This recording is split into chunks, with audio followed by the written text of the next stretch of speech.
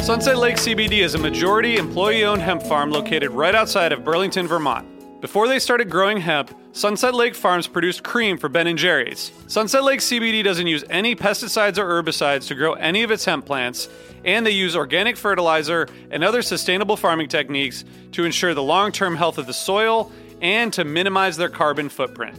So like all of us, my days are really stressful. By the end of the night, my kids are in bed, I'm taking a minute to chill, but I'm still unwinding. I recently started using the Relax gummies infused with CBD isolate, reishi mushroom extract, and ashwagandha root extract. I'm really glad I tried these because they really helped me get ready for a good night of sleep, and I really think I sleep better, so I'd highly recommend it. Check out Sunset Lake CBD today at sunsetlakecbd.com and use the code UNDERMINE for 20% off your order. That's sunsetlakecbd.com and use the code UNDERMINE for 20% off your order. Farmer-owned, Vermont-grown, Sunset Lake CBD.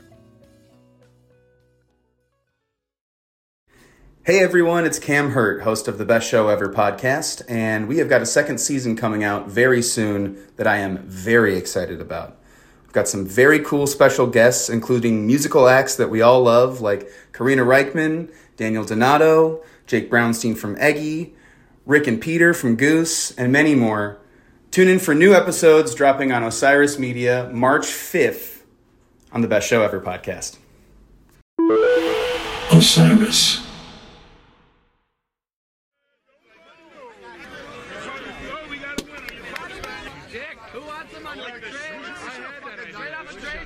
How sustainable is it to sell March Unlock?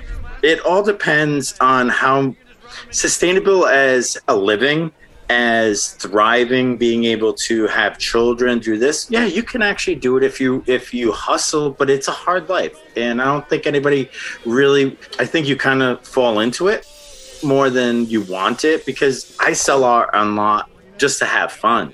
So I can talk to people, now I don't have to run around to see everybody. I see everybody at every show because they know I'm stationary. So at one point, all my friends come and see me.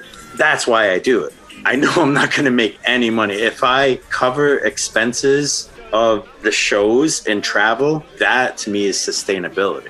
That's awesome because I saw fish for free. That's how I make a living. It's like all I do. I don't know what I would do without fish. Okay, so my basic story is I do this for fun. I do it to basically connect with people. And I've made some of the best friends I've ever had just by selling art. It's been a little over a year now that I've been fully self-employed. Brooke Hancock runs at Babacool, those sunglasses with crafty frames adorned with lyrics and lightning bolts that you've definitely seen on lot. They've become a staple of fish culture starting in the 3.0 era. It's hard for me to really track like when they started really gaining popularity. Because, yeah, I've been making them since 2015. And they definitely, I first sold a couple on my Etsy, I think. And that was the first time I ever sold them. Just a couple here and there. And then Summer Tour 2015 came around, and that's when I brought them onto lot. I think just on the lot, I think people started noticing them, and that's where they kind of gained a following. But I guess it's been a combination. Probably Instagram helped a lot too, just seeing all the pictures circulate and everything. But yeah, it's kind of been a slow, steady climb, and then just recently it started to snowball. Still run the business out of my bedroom. My studio and desk and everything is in my bedroom, so it's hard for me to think about having another person in here. I'm where would they even work? So before I started making the sunglasses, I was actually mostly doing flower crowns and different sort of floral hair accessories, and I make these little macrame friendship bracelets, and I figured out how to make the Fishman donut pattern. There's definitely the tribal aspect. So, the donuts go around. And I used to hate the donuts and never put them on anything. But now I kind of understand and appreciate them as the silent beacon of letting anyone who's a fish fan know that you're a fish fan. And I really do appreciate that. But yeah, it's very tribal. There is some sort of free-spirited fashion to a lot of it, sort of that festival vibe. But as far as specifically fish goes, people just want to wear their colors. And Section 119 didn't start off as a business. Yeah, I thought it started out as a section at Madison Square Garden. 4 years after the Baker's Dozen, it's still trending on fish Twitter. We had a custom clothing business in New York City, about 3 blocks away from MSG. And, since we have access to kind of making clothes during the New Year's run, we would just kind of make clothes with the donut pattern, right? There'd be some nice jackets. Everyone's getting dressed up on New Year's. You throw on some nice jacket with some lining, make a donut tie. And, there were years where people were like, oh, I love that. Where'd you get that? And, we're like, we made it. And so that started to kind of pick up organically.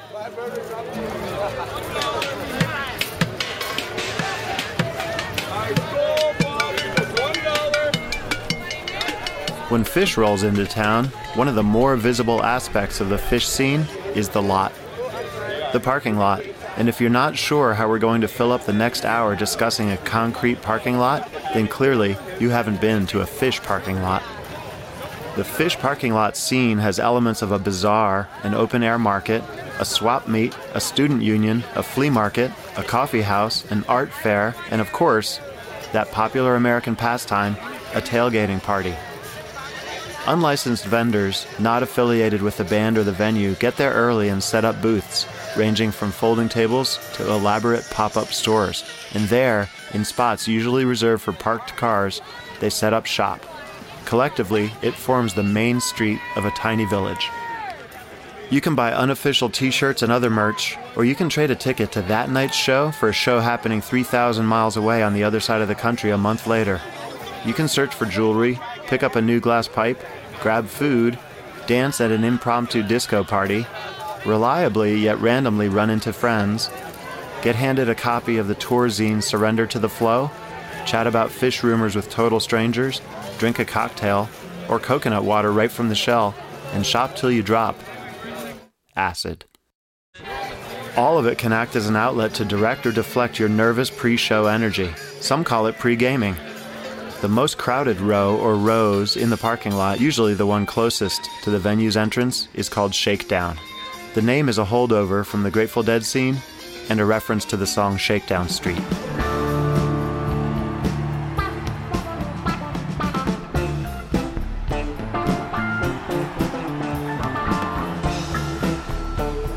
The classical definition of shakedown could also be called a shake-up, a radical restructuring of something hierarchical in nature, such as an institution or corporation.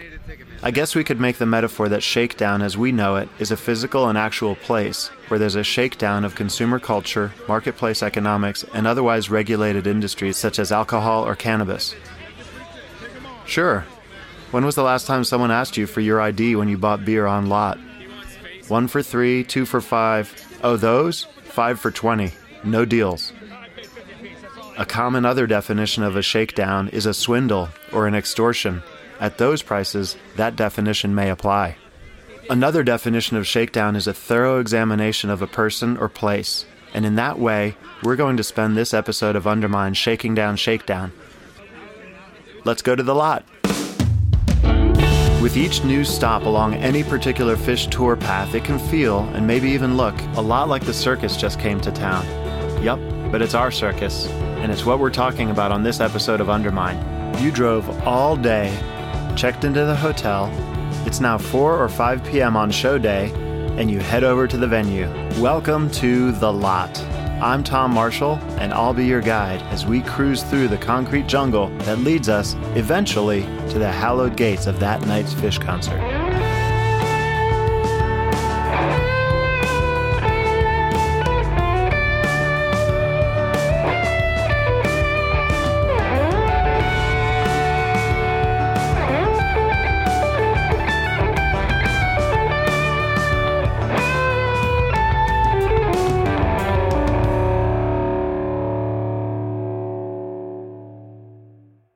But what's this? Well, we gotta pay the parking attendant somehow, so hang tight, riders, while we cover gas and tolls. We'll be right back.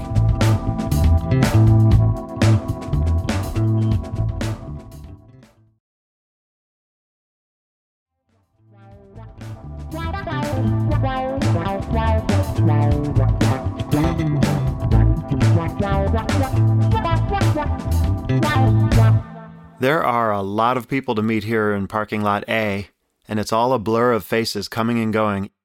Even the landmarks, Wormtown Trading Company, the art of Ryan Kerrigan Gallery, You Enjoy My Socks, Unbathed Grilled Cheese Guy, can all move or disappear entirely. From a sociological perspective, the lot scene forms a creative hive and its own art scene, complete with its own celebrity artists and art collectors. Let's start with introducing you to someone you might already know, if in name alone, painter-artist A.J. Mathsay. I've been drawing my whole life. My parents supported it from a very early age. They sent me to drawing lessons. Even in school, I would always focus more towards the art side of things. And once I got into high school, where you can kind of pick and choose a little bit more, I remember my senior year of high school, I basically spent 7 out of the 8 periods in the art room. But to be honest, the poster thing never even crossed my mind until I was well out of art school and out of college. When I was in art school, I was a printmaking major, so I learned the majority of the printmaking techniques except for silkscreen. But my focus was really more on lithography because of my mentor in school, saw my drawing style, thought lithography would be the perfect fit for me. It turned out it was. A.J. Mathsay has created posters for Fish, Dead & Company, Humphreys McGee, and so on. His favorite process is stone lithography. So you're literally drawing on a piece of limestone with grease pencils, and the whole process is based off the fact that oil and water don't mix. So when you see something like block printing, it's very positive or negative. That's why there's no gradation to anything. You have to sort of crosshatch and stuff like that in order to get any sort of gradation. With lithography, you can get tonal drawings out of it, if that makes any sense. So you can get everything from a dark black to a light gray. It's just based on the process. So when you think of the old monster movie posters, like Frankenstein and stuff from the 30s and whatnot, or even the old magician posters and stuff like that, those were all lithographs. Back then, it was the commercial printing. And then once, digital came around and all that, it kind of died out. Lithography will always have a soft spot in my heart. To do lithos like that, it doesn't really make sense on a commercial scale anymore. The amount of time we can run 1,000 block prints in my studio right now, we could maybe do 50 lithos. It's very time intensive. It's very, there's a lot of chemicals involved. You need a real specialized setup in order to do lithography. Daryl Norson is a graphic designer and art director who creates album art and posters.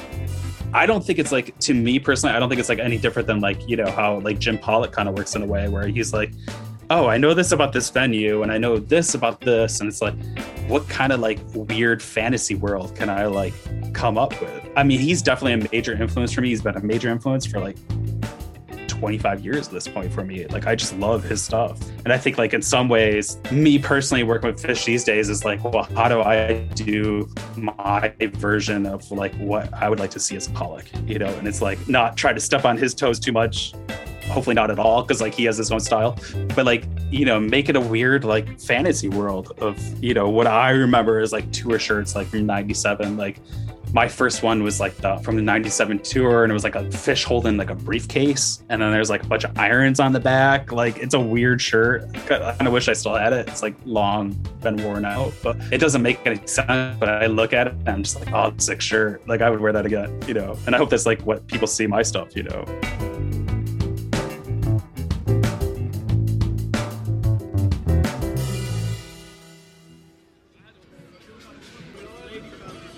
Strolling down the lot, let's take a turn into 5A. Meet back at the car if we get lost. Here's Brandy Davis, a shakedown artist who, like most people parked in these parts, is decidedly not a local. She's from New Zealand.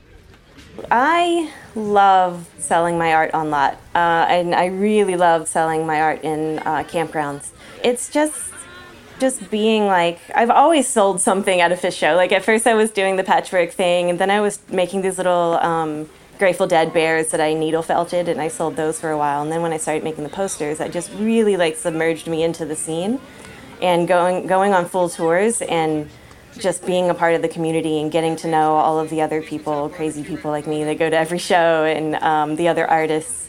But I just feel like really alive and energized and really like onto it with being in that environment.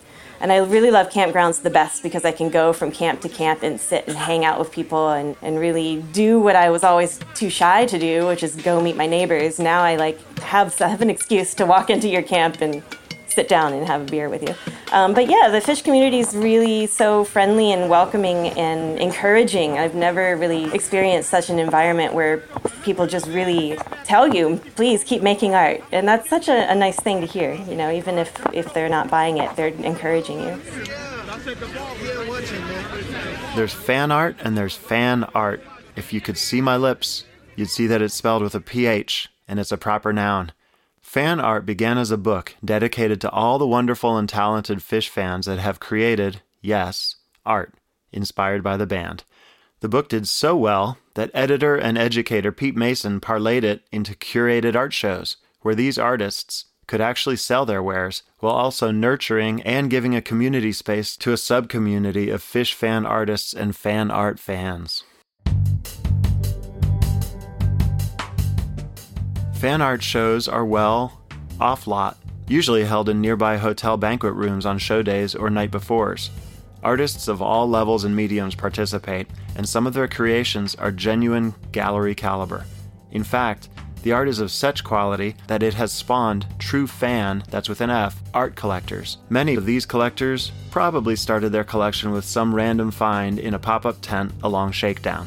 Or perhaps they got a numbered show poster at the merch stand when they went looking for an event t-shirt.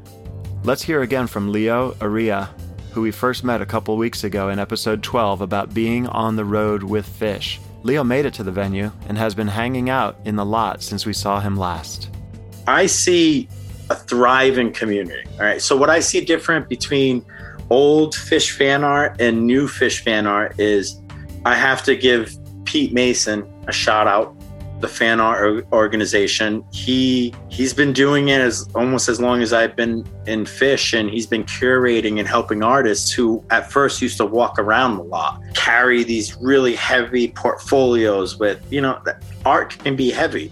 I have to bring a suitcase that's 50 pounds to Dick's alone. And that's not a lot of art. So it used to be them slinging and walking around, and now it's gotten to the point where, because certain artists like Mastay and Welker, who have transcended and become icons, you know, Pollock, they're icons. Now guys like us and girls like us can go into a hotel that he rents and people can go and shop. I went to my first fan art show, not as a vendor, but I discovered fan art in, I believe it was 2014, my first time doing a whole tour, and went to a fan art show in Chicago. And I just thought it was so cool. And at the time I was only making, you know, the little macrame bracelets and my flower crowns. So I didn't really have like a solid hustle going. Once the sunglasses got popular, that's when I started considering actually looking into and applying for fan art. Drips down off the tree, or peels back slowly from your knee, erupts into your young and high. You laugh and fall apart. I first heard Fish. Sparkle was on Dr. Demento. That was a Sunday night radio show with like comedy music. It was just, yeah, it's a silly song, but there's a lot of Fish songs that are silly. That voice is Pete Mason himself, so we're not just talking about him behind his back. So I made it a point, while the iron's hot, let's get all of the fan art together, all the stuff that people made. Let's make a book called Fan Art with a PH, and let's compile it and sell it and make some money for charity. That project, and that's very nascent internet. There's no Facebook, no Twitter, no Instagram. It's message boards and emails and whatever you can Google. I had to rely on the connections I had, and it was a long, slow process. And as time went on and artists wanted to spread the word about their art, again, before Facebook, before social media took over, and it became so much easier to just throw a photo up on Instagram and tell everybody the price, modified fanart.net to allow sales on the site. And a team of us would post anything that was sent to us as long as it met, the basic rules: no logo, no likeness, no use of certain words like fish or game hen. And if people didn't donate money, they donated goods. They donated shirts, pins, stickers. Like, oh, hey, you helped me make so much money. I'm just going to send you a whole care package. Keep what you want, just give the rest to charity. So all just went in the charity box. So at Caesars on November 2nd, 2013, I held the first ever fan art show with about 20 artists. The Mockingbird Foundation was there. And I always tell Pete, I love you, but I like the old-fashioned way because I'm not trying to make money. I'm trying to just meet as many people as I can. What he's done is pretty amazing. I got to give him a lot of credit for the art scene. He's helped a lot of fan artists. Name's Greg Carey, and I'm the owner and CEO of Section 119. First fish show was December 29th, 1995 at the Worcester Centrum.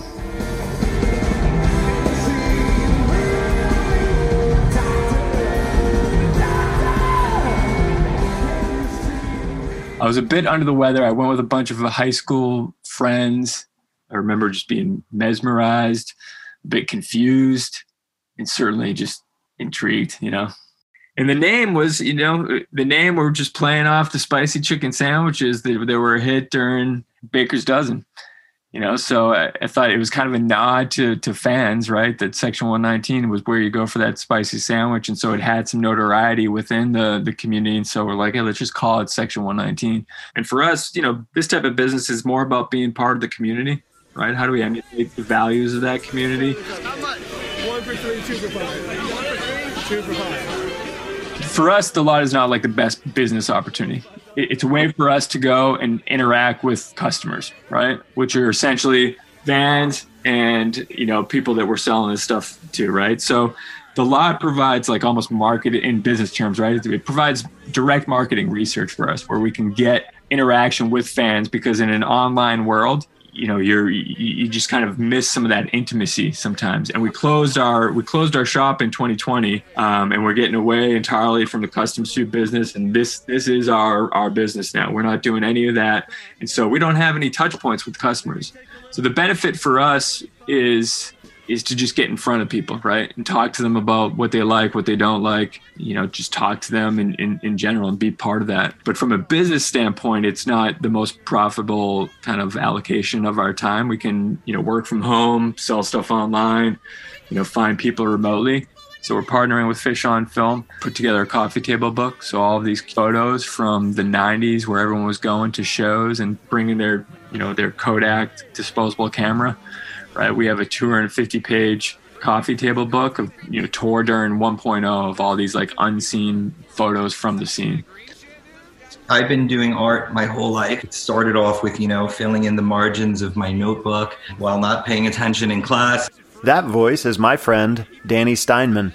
I've had a parallel career as a teacher, and art was just something that I was doing. And when I started writing first about the jam band scene, I started to see this potential for using Facebook as a marketing tool. And at some point I said, I make all this art, maybe I can sort of use Facebook as a way to get my artwork out there. And my artwork has always been about a scene which I'm part of, which is the jam band scene, rooted mostly in Fish and the Grateful Dead. And that's why I think the work I do is genuine. So eventually I transitioned from writing to doing the artwork as well. And I've never stopped writing. That's a big part of the way I communicate with the fan base online. And eventually, nothing happened overnight. This is my 5th year in pushing this career. And about 3 years ago, after numerous prodding, people telling me to make pins, I decided to make my first pins. Did I say Danny Steinman? Maybe I should have used the name you may know him by, Pin Daddy. The most iconic fish pin that I did was the design for the Water Wheel Foundation. Absolutely. It was a benefit pin. It raised $20,000 for charity. It was fantastic. And then I have some of the fan art pins that are the fish pins. But I'd say my favorite is the llama pin, the To Boot llama. When I got into it, the pin game was sort of like a murky backwater. It was very toxic. There was a lot of territorial type of stuff, like you can't do that, you can't do this, very communist almost in their rules and imagined ethics and whatnot. But I came into the pin game, and as always, I did things my way. And since then, it's really changed and exploded, and it's positive. And what I did in my community and in my pin group has rippled outwards into this community where many other people are now making pins, and they're prospering, and the post office is prospering, and the bands that I'm doing work for are, benefiting. So it's been a real symbiotic cycle. Let's talk to lot artist Brooke Hancock. For the most part, I've just always been like really crafty. I enjoy making things. I don't always call it art. Maybe some people do, but basically I would just combine, like I would run my Etsy and then also work like part-time retail, like, fun places to work, like cool little hippie shops around town that were just chill environments, would like give me time off so that I could go on tour and go to festivals and everything. Never really had much of like a career job. Speaking of birds, let's get a bird's eye view of the whole parking lot with jam band scholar, author, and Relics magazine editor-in-chief, Dean Budnick. The Grateful Dead lot scene was, I think, very instructive in terms of people just figuring out what to do, how to organize themselves. And on the security side, how to deal with these individuals, because in many cases, it was the same teams. There was different guidance on the Phish side versus the Dead side. But in terms of being at the venue, I think the venue's grown to at least come to understand what the Phish scene was going to be like because of what had happened. I would say, listen, not that I have mixed feelings about it, but when I think of the lot scene when it comes to Phish, at least initially, it just seemed sort of charming to me in a lot of ways, and so pure and so organic, because the Grateful Dead lot scene was just out of control by the time you got to the mid to late 90s. And, it just felt like tie-dye corporations at times, people there for all the wrong reasons, individuals just trying to go from show to sling drugs who weren't necessarily there for any of the right reasons. And by contrast, even after Jerry passed and the Phish lot scene inherited some of those individuals, it really did feel like a Phish lot scene. Like people were there because they wanted to commune, they wanted to discuss the band, they wanted to connect about something new, something different, and that was really delightful. I remember just on the Grateful Dead side, right? I grew up in Rhode Island, and Rhode Island got burned. There were too many people outside the show, so the Dead couldn't come back to Providence. Dead couldn't come back to Hartford. So, Grateful Dead lot scene had really come to break my heart in certain respects, in that it really seemed like it was going to take the whole ship down.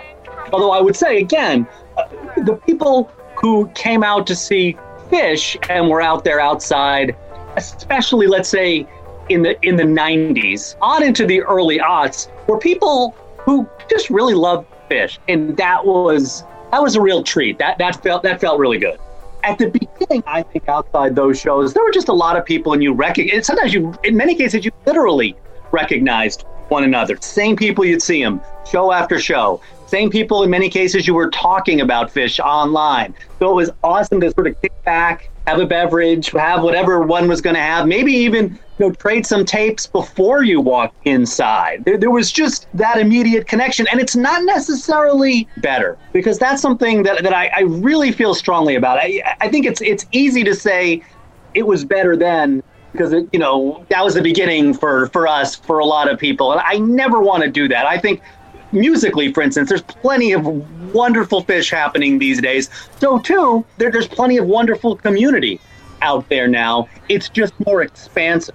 Having said that, though, listen, at the beginning, there were fewer people. It was smaller. You would see the same individuals. You'd see Waldo show after show, and whatever he'd be doing side, or whatever the people were, whatever they were doing. What was fun for me, I grew up in New England. I saw most of my shows in the Northeast, but then I'd go somewhere else. It would be fun to see a lot of the same people down south or out west. And the other side of it too is because the fish scene was so much more connected through the online world than the Grateful Dead scene was, that it was a lot easier to connect with people before you went into shows. So if I was visiting some other part of the country, or even going up to Canada, let's say, going up to see shows in Montreal or Ottawa, I'd know a few people because I'd already, I'd met them online, and I'd go out with them, maybe before the show to grab a meal, or just hang out with them in the lot beforehand. I mean, obviously that still happens now on a much larger scale, but it was new then, and it felt really, really good because Fish was so new. But sometimes it's fun to, just shoot the shit, talk about what happened the prior night, talk about what might be coming up, talk about, when you might see this individual or what the band might be doing, speculate on what's going on. I mean, the lot is always a great source of information and occasionally misinformation. There's intel to be had, and I think that's part of the fun of it. You might recognize Dean's voice, by the way, as the guy who handed you a homemade Great Went Wheat brew in a giant tent city that sprung up overnight on a decommissioned Air Force base in Limestone, Maine, that one time in 1997. Budnick was around in the early days and has seen the band and their scene grow exponentially throughout various growth spurts. And with growth spurts come growing pains.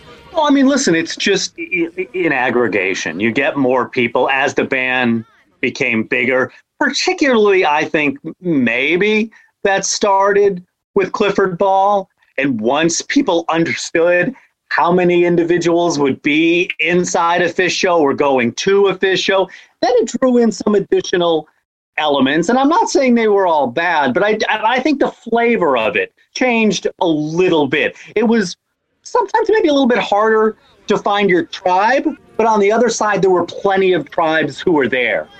And then there are the 12 tribes. If you've ever been on lot before, you've most likely seen a burgundy and beige multi-tiered bus parked off to the side with the doors open.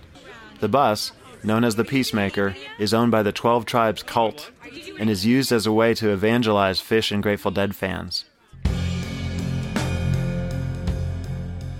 The cult believes... So they believe in the whole Bible, but they don't call themselves Christians. They look down on every other religion. They are God's children. Everyone else is wrong. Kate Wiseman is the daughter of the cult's co-founder, Ed Wiseman. And let's be clear, 12 Tribes is a cult. Yeah, so I was born in 1979, and a year later, they had a big parade in Chattanooga, Tennessee, and the whole entire cult marched in the parade and took off their shoes and clapped the dust off their feet. From a Bible verse that, like Jesus said, if you're not received, someone doesn't receive my word, then I'll clap the dust off my feet and, leave the town. Kate was indoctrinated for 30 years before she decided to leave. The cult has been showing up on lot, Fish, the Dead, music festivals since the 80s. So my best friend Tabitha, I was 9 or 8 when the restaurant opened. I was 9 when it opened, and she was 8. My chore every morning, I had to make mayonnaise because we made our own mayonnaise for our sandwiches. There were 9 dinners on the menu, and I would help my mom every single day from 6 a.m. to midnight. We were in there. I mean, she would let me to go to bed earlier sometimes, but she was there that late, and sometimes I was. We would do these summer fests, and people would come up with the bus and play music and dance. We would have these festivals, and all these people would come, and we did a winter fest, the same thing, and just to attract.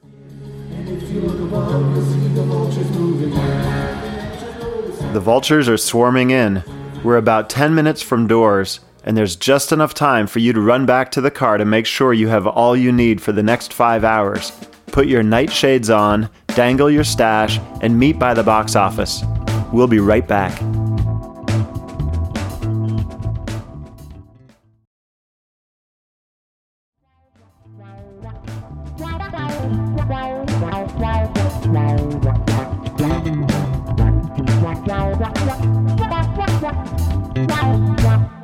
Even though it might look like it at first brush, the lot scene doesn't just happen by itself. The vendors, the venue, the promoter, and the local police all secretly, if largely unwittingly, conspire to make it happen.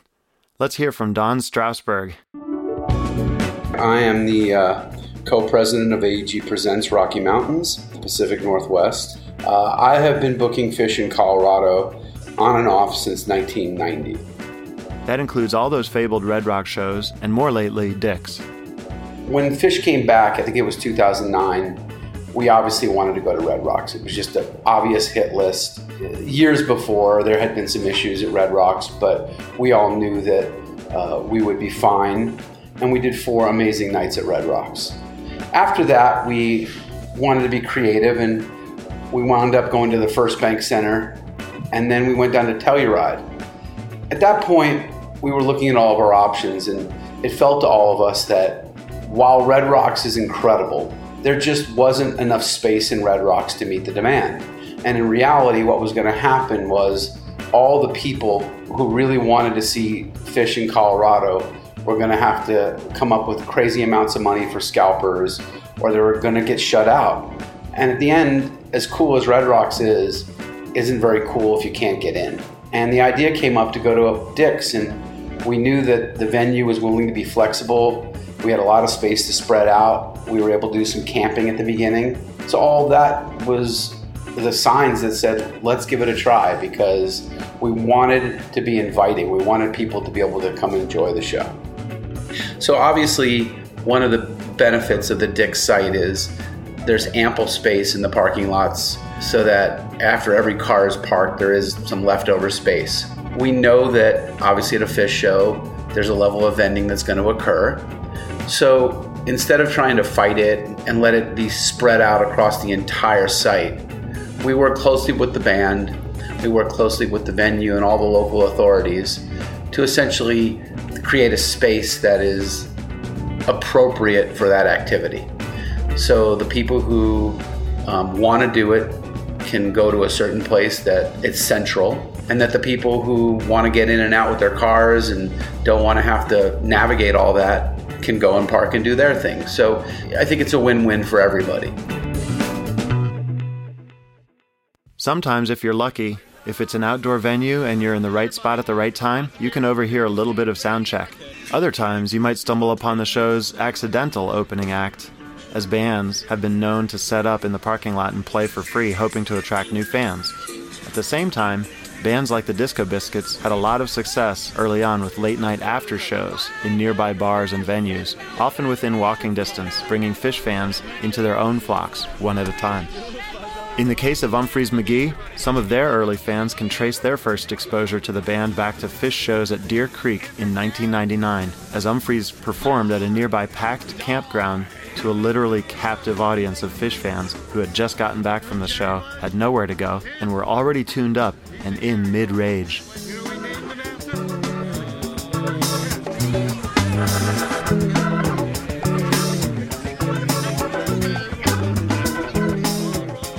Let's hear about it from someone who was there. I'm Joel Cummins. I'm the keyboardist and sometimes singer for the band Umphrey's McGee, and I have been a Phish fan for a long time.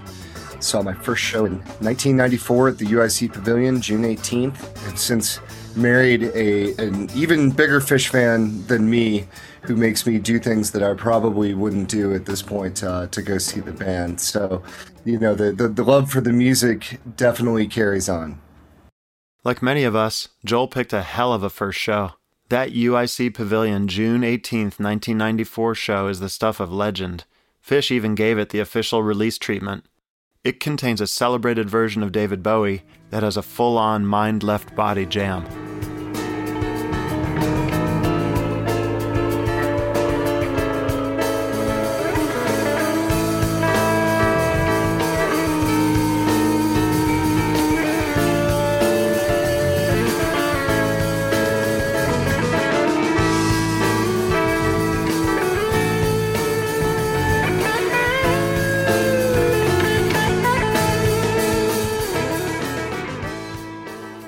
We were at the UIC Pavilion, and we were playing Divided Sky, and we got down to this quiet part where it gets silent. We're getting quieter and quieter, and then it became silence. I had my eyes closed, and I could feel the crowd, and I started to, because improvising is you're trying to translate what's out there already, the greater pattern of things, and sometimes it feels like it's coming through a hole, and you couldn't play a wrong note if you tried. You're just floating. And at that moment, you were in the middle of it, and I started to see colors, like, I'm not kidding, floating around in the room, and I realized that I could almost, it was silent, but I could see what we were translating. And as soon as I could see them, I started improvising, but I didn't play anything. I did everything in the course of improvisation except the actual notes.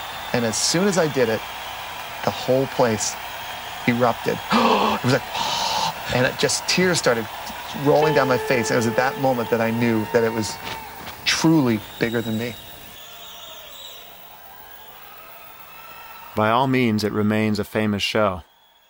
But Joel wasn't impressed. And I actually went to that show by myself, dead sober, by myself. And I remember seeing a couple friends there, but, you know, I just wanted to kind of soak it all in. And I remember leaving with a headache. Like, my mind was literally exploding and felt like kind of a greatest hits show. And he actually loved it. I should clarify one thing. Like, I had a headache, but it was a good headache. Joel went to a few more shows that fall, including the band's swift return to the UIC Pavilion that November. And then, as the story so often goes, he hopped on summer tour. Sound familiar? And we decided we were going to try our hand at selling food on the lot.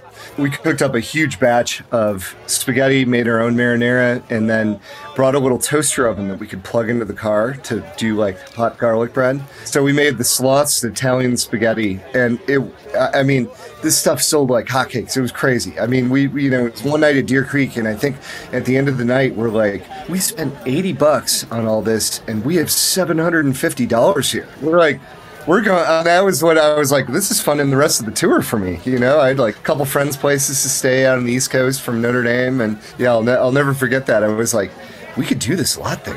We could make this happen. Like, these guys all have grilled cheese here. We got hot garlic bread and like some decent marinara, you know.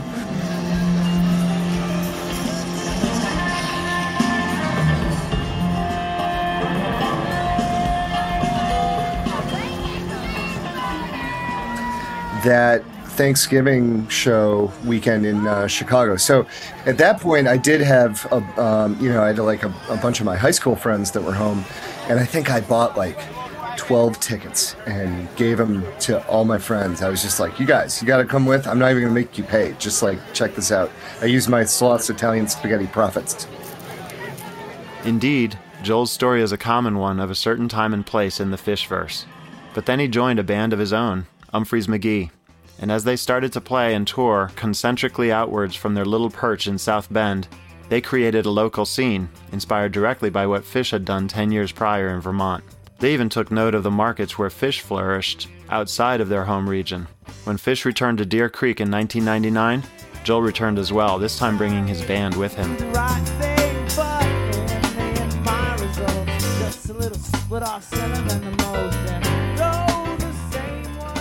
There was a campground called Dead Creek. I think we rented the stage from the staging from South Bend and brought it down, and like we brought generators and stuff. And so we were pretty much just like a throw and go, had the whole operation there. And they were just like, yeah, you guys can, just play as long as you want. Yeah, so we set up in the campground then. And I should say also, so one advantage we had playing at the Dead Creek campground was we were playing for a bunch of new people, but we had also, a lot of our friends were going to those shows. And so we just told everybody, camp at Dead Creek. So we had, 150 or 200 of our friends that were super amped for us to be there. So it wasn't very much like arms crossed in the front row trying to convince people. People were raging for sure. And, we had a few of our originals already that people know and love. We probably weren't playing very well, but, songs like All in Time and Slacker and Hodge and Divisions. So we had some decent songs in the rotation, but we didn't really know how to jam yet. So it was kind of more about just keeping the energy up. Those definitely felt like a huge thing. And it was cool just to have that, like, we probably played from midnight to 3:30 in the morning and did 2 sets.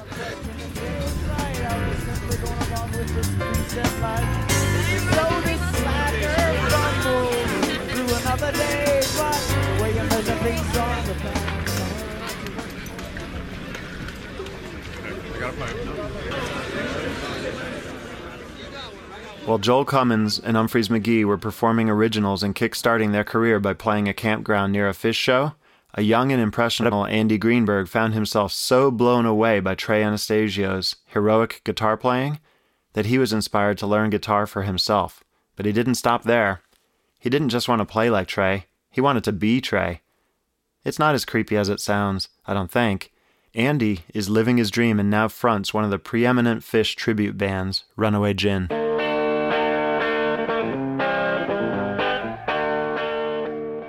Literally listening to Trey, that early 90s stuff, just totally launched me into wanting to be a guitar player.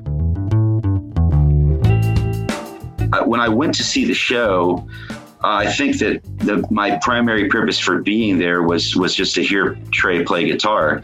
And I was not at all prepared for the entire experience. I didn't realize that there was this whole scene and that there was going to be tons of people there that were my age, and that totally blown away by the scene. I remember when the lights went down, I was like literally speechless. I was like, where am I right now? What is this? What is going on? I'd seen Paul McCartney in concert and the Eagles and like Herman's Hermits and just all these random classic rock bands. And this was just so different. It felt so different right off the bat.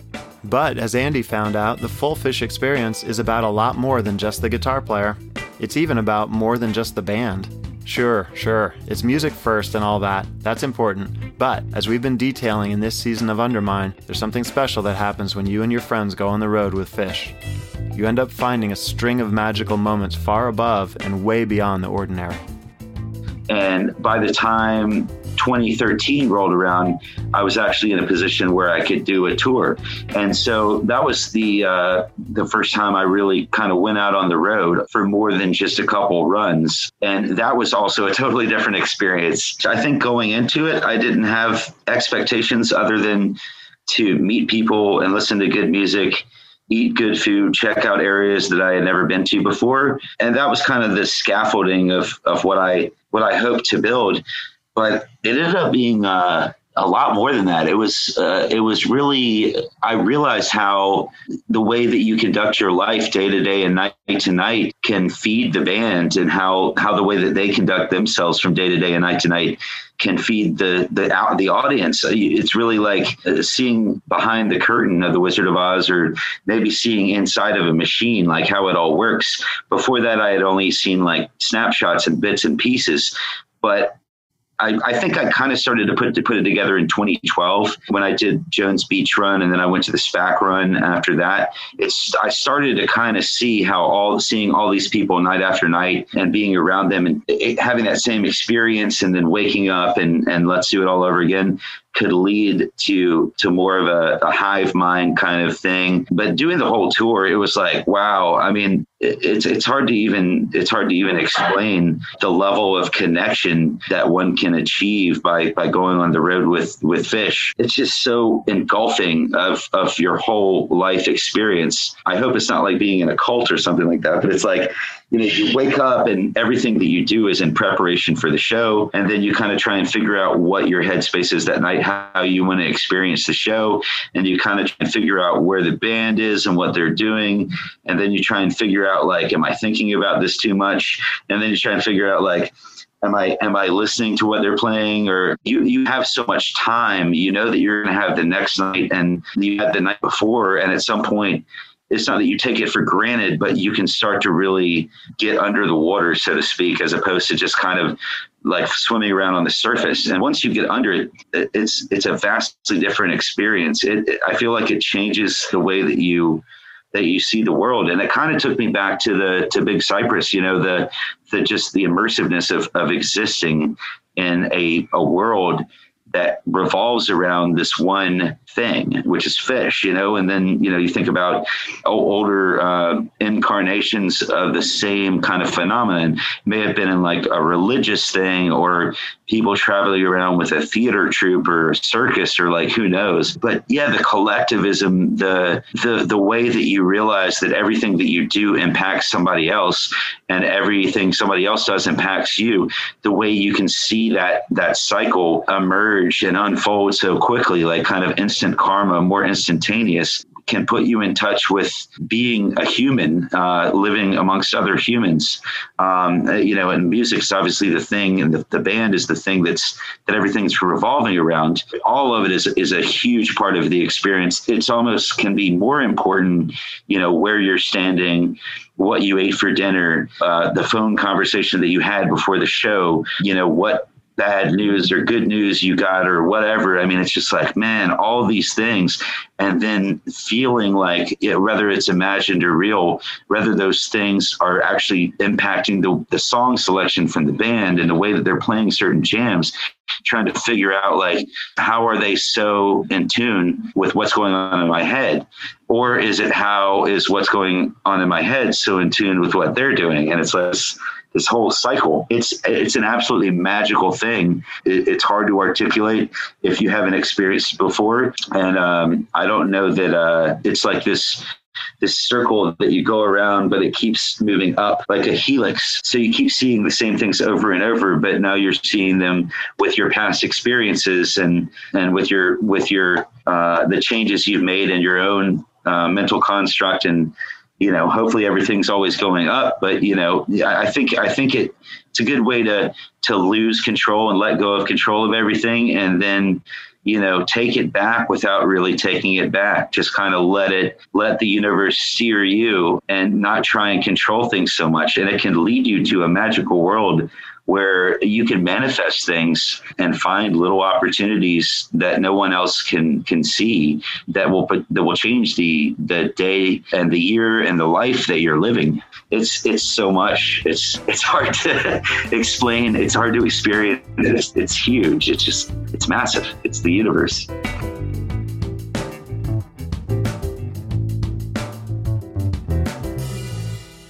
Is it the universe, or a galaxy, or just the fish solar system? Regardless of the cosmology, one common experience that seems to be both astounding and abundant among anyone who's in it is the concept of synchronicity. Like when you see a dead possum on the side of the road and Fish plays possum that night. Yep, they knew. Yes, that was just for you. Or you're bummed because your car was towed and they play...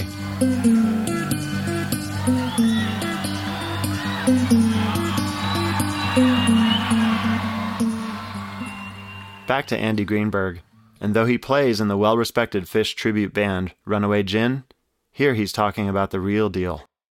It's back 2013. Night 2, I remember they debuted The Architect, a second set, I think it was right out of Carini, and that was just like, we had been talking about Mind Left Body Jams for so long on tour, and everybody's like, what's a Mind Left Body Jam, yada yada yada, and we were kind of talking about Jefferson Airplane and all this stuff.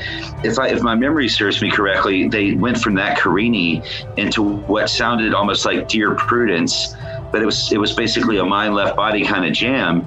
And it was just like the thing that we had been talking about for a couple of days. And it was like, what, it's actually happening. And you're looking around at your friends, you're like, this is it. What, how do they know?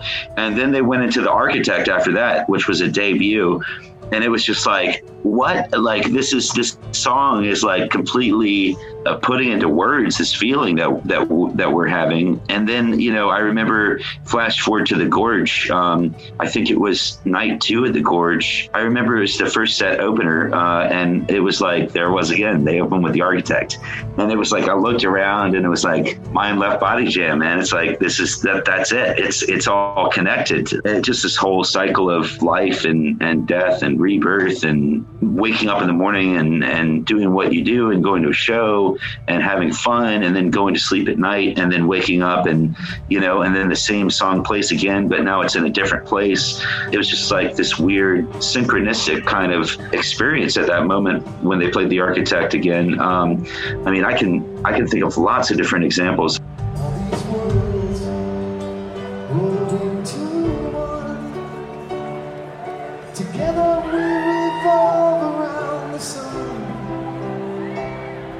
So can we. Enough to base an entire podcast on. Let's hear from 2 additional musicians whose lives have been directly affected by Fish experiences. My name is Holly Bowling. I play the piano and I also play keyboards in Ghostlight.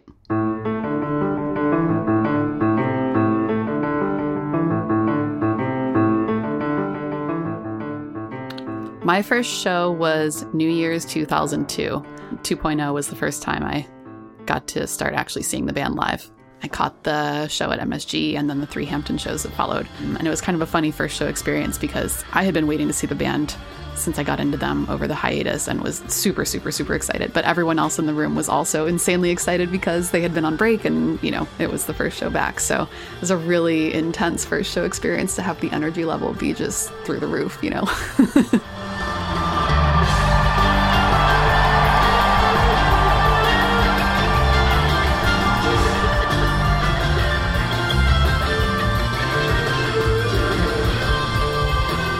You know, I've been into the band for about 20 years, so it's meant a lot of different things to me over the years.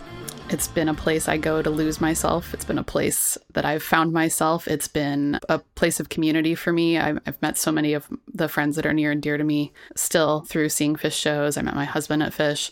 But it's just been like a central part of my life for a long time, both the music and the whole experience of the, you know, traveling circus and the really great community of people around the band. Like so many fans, the community and the vibe of the scene was part of the early appeal for Holly. But for anyone who discovered her via her piano interpretation of the Tahoe Tweezer, you know that the music and improvisation of the band means so much more.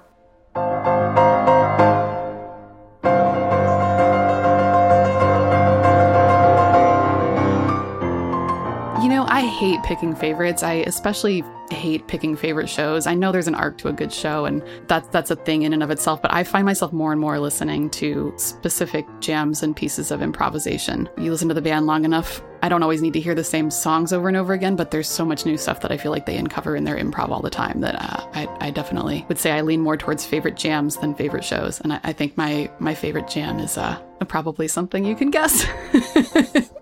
You know, the thing that really made me fall in love with the Tahoe Tweezer and a few other things from that era too are as the themes like those amazing landmark jams, but there's multiple ones of them stacked on top of each other. You know, it takes you through a whole journey where there's like multiple rooms to the house, you know, that all have their own feel rather than it being one thing. So, like Joel and Andy before her, and like so many other musicians who have been directly inspired by the music of Phish, Holly's own creative development benefited directly from her close listening to the band's improvisation. Phish exists not just as a creative mind for their own interests, but also, as we've heard throughout this episode, for that of the expansive community.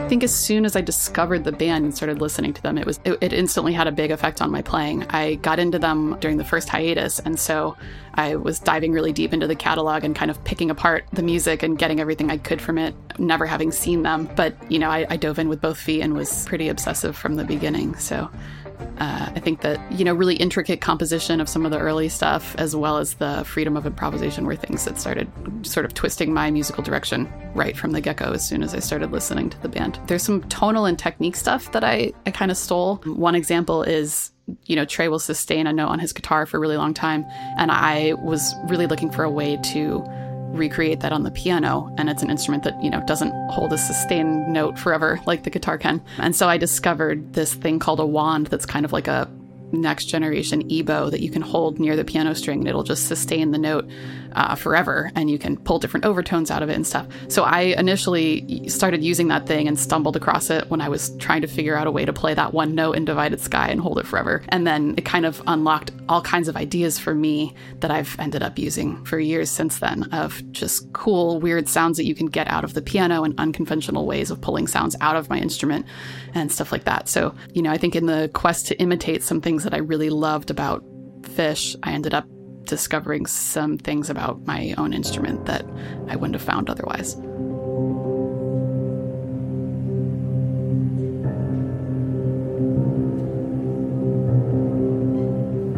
I ended up discovering some things about my own instrument, about music, about my friends, about my country, about myself, that I wouldn't have found otherwise without Phish. This sentiment rings true for all of us who find ourselves in a massive stadium parking lot, wading through pop-up shops, sipping on an inflated heady topper, making our way to the venue.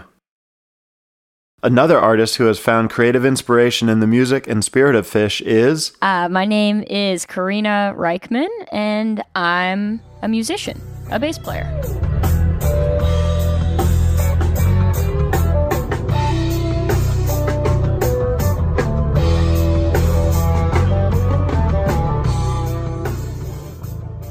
My first fish show was the third night of the Jones Beach run in 2009, which I believe is 6509. Yeah, that was incredible, and very an unorthodox introduction to the band where I was friends with Trey's kids, and my friends from school were friends with Trey's kids, and it was sort of like this small world of friends of friends of friends. And long story short, I kind of got invited to the show and watched from side stage. It was basically just me and my friends from school, which is amazing. I had never heard a note of Fish, but I downloaded the studio Chalk Dust Torture and the studio Bouncing Around the Room before the gig, and I was like, oh, okay, I don't know about this. This is fine, but whatever. Excited to check it out. I didn't even know that their dad played guitar. I had no idea. So it was wild, and I went in with an open mind and totally enjoyed it. But to be honest, I was 15 at the time, and I think I enjoyed sort of being shepherded in backstage to Jones Beach and all everything that went along with it, sort of more than the music that first time, because it was sort of just a crazy experience. And then at the end of the show, Trey's wife, Sue, said to all the kids, all of us, she was like, all right, guys, when they hit their last note, you run, don't walk to the tour bus. And I was like, wow, this is so exciting. And they encored with A Day in the Life. And as soon as Trey hit his last note, we were all like, go, go, go. And we all ran to the tour bus. And Trey's tour bus literally dropped me off in front of my parents' apartment building on the Upper West Side right after that. And my doorman was like, Karina, is this how you're balling these days? And I was like, I don't know. What? Yeah.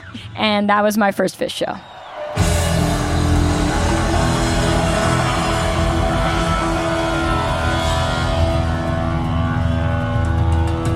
Wow, I wrote the lyrics to Chalk Dust Torture, and all I got at my first show was a hand stamp and a beer that I paid for.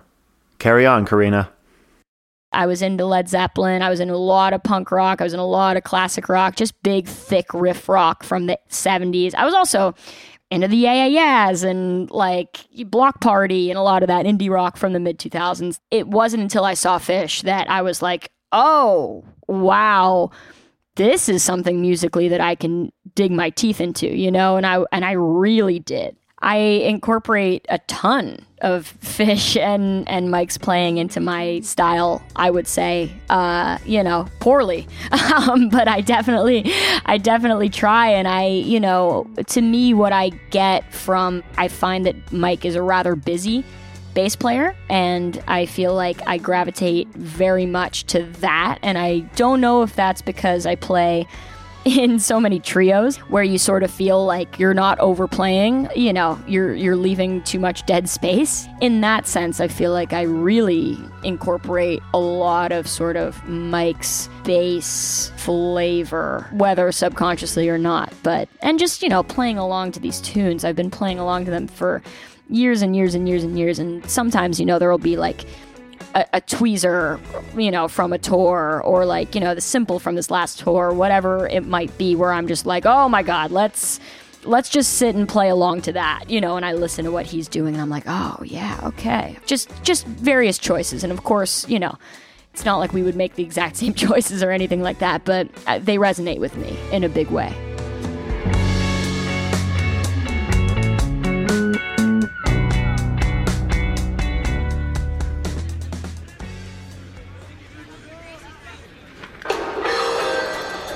In this episode of Undermine, we went on lot to see what's shaking on Shakedown Street when Fish comes to town. The lot is a lot of things to a lot of people. Next week, we'll eagerly get in a long line to have somebody intrusively search us and then rip up that prize ticket that we went through so much just to get our hands on in the first place. That's because we'll finally make our way inside the venue. It's doors and time to go inside. Undermine is brought to you by Osiris Media, the leading music storyteller. Executive producers are Tom Marshall, RJB, Brian Brinkman, and Matt Dwyer. Written by Benji Eisen. Produced and edited by Brian Brinkman. Mixed and mastered by Matt Dwyer. Produced by David Goldstein, Jonathan Hart, Brad Tenbrook, and Don Jenkins. Production assistance and writing by Noah Eckstein and Julia Schuster. Social media by Nick Sejas. Original music by Amar Sastry. Show art by Mark Dowd. Thank you to all our interviewees. We'll see you next week.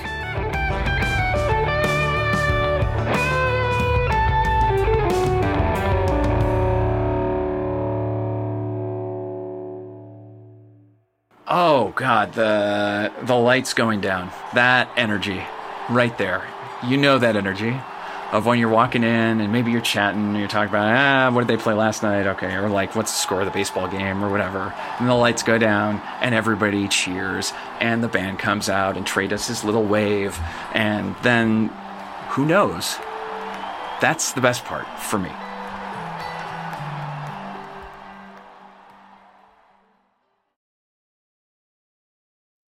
Osiris. Hi, this is Henry Kay, host of the #1 music history podcast, Rootsland. Come with me on a journey to Kingston, Jamaica, where we explore the world of reggae music and the untold stories of some of the genre's greatest legends. From the ghettos and tenement yards where the music was born, to the island's iconic recording studios. We are so excited to team up with Osiris Media, the leading storyteller in music. Because as you'll hear, sometimes the story is the best song. Well, hey friends, my name is Zach Lupiton. You may know me from the band Dust Bowl Revival, but I also host a music discovery podcast called The Show on the Road. For the last 5 seasons, I've been able to dive deep and have intimate chats with folks like the Lumineers, Ani DeFranco, Wolfpack, Keb Mo, Lake Street Dive, Bela Fleck, and more. So guess what? After 150 conversations with some of my favorite songwriters from around the world, we are bringing brand new episodes to the Osiris Network. New interviews and intimate acoustic performances will be coming at you this summer. And which episodes are coming next, you ask? I am Zach Goody, the lead singer for the band Smash Mouth. Our band is called Milky Chance. We are based in Berlin. My name is David Shaw. I sing and write songs with my band, The Revivalists. Trust me, these conversations go some wild places. So subscribe to The Show on the Road on Osiris, and we'll see you soon.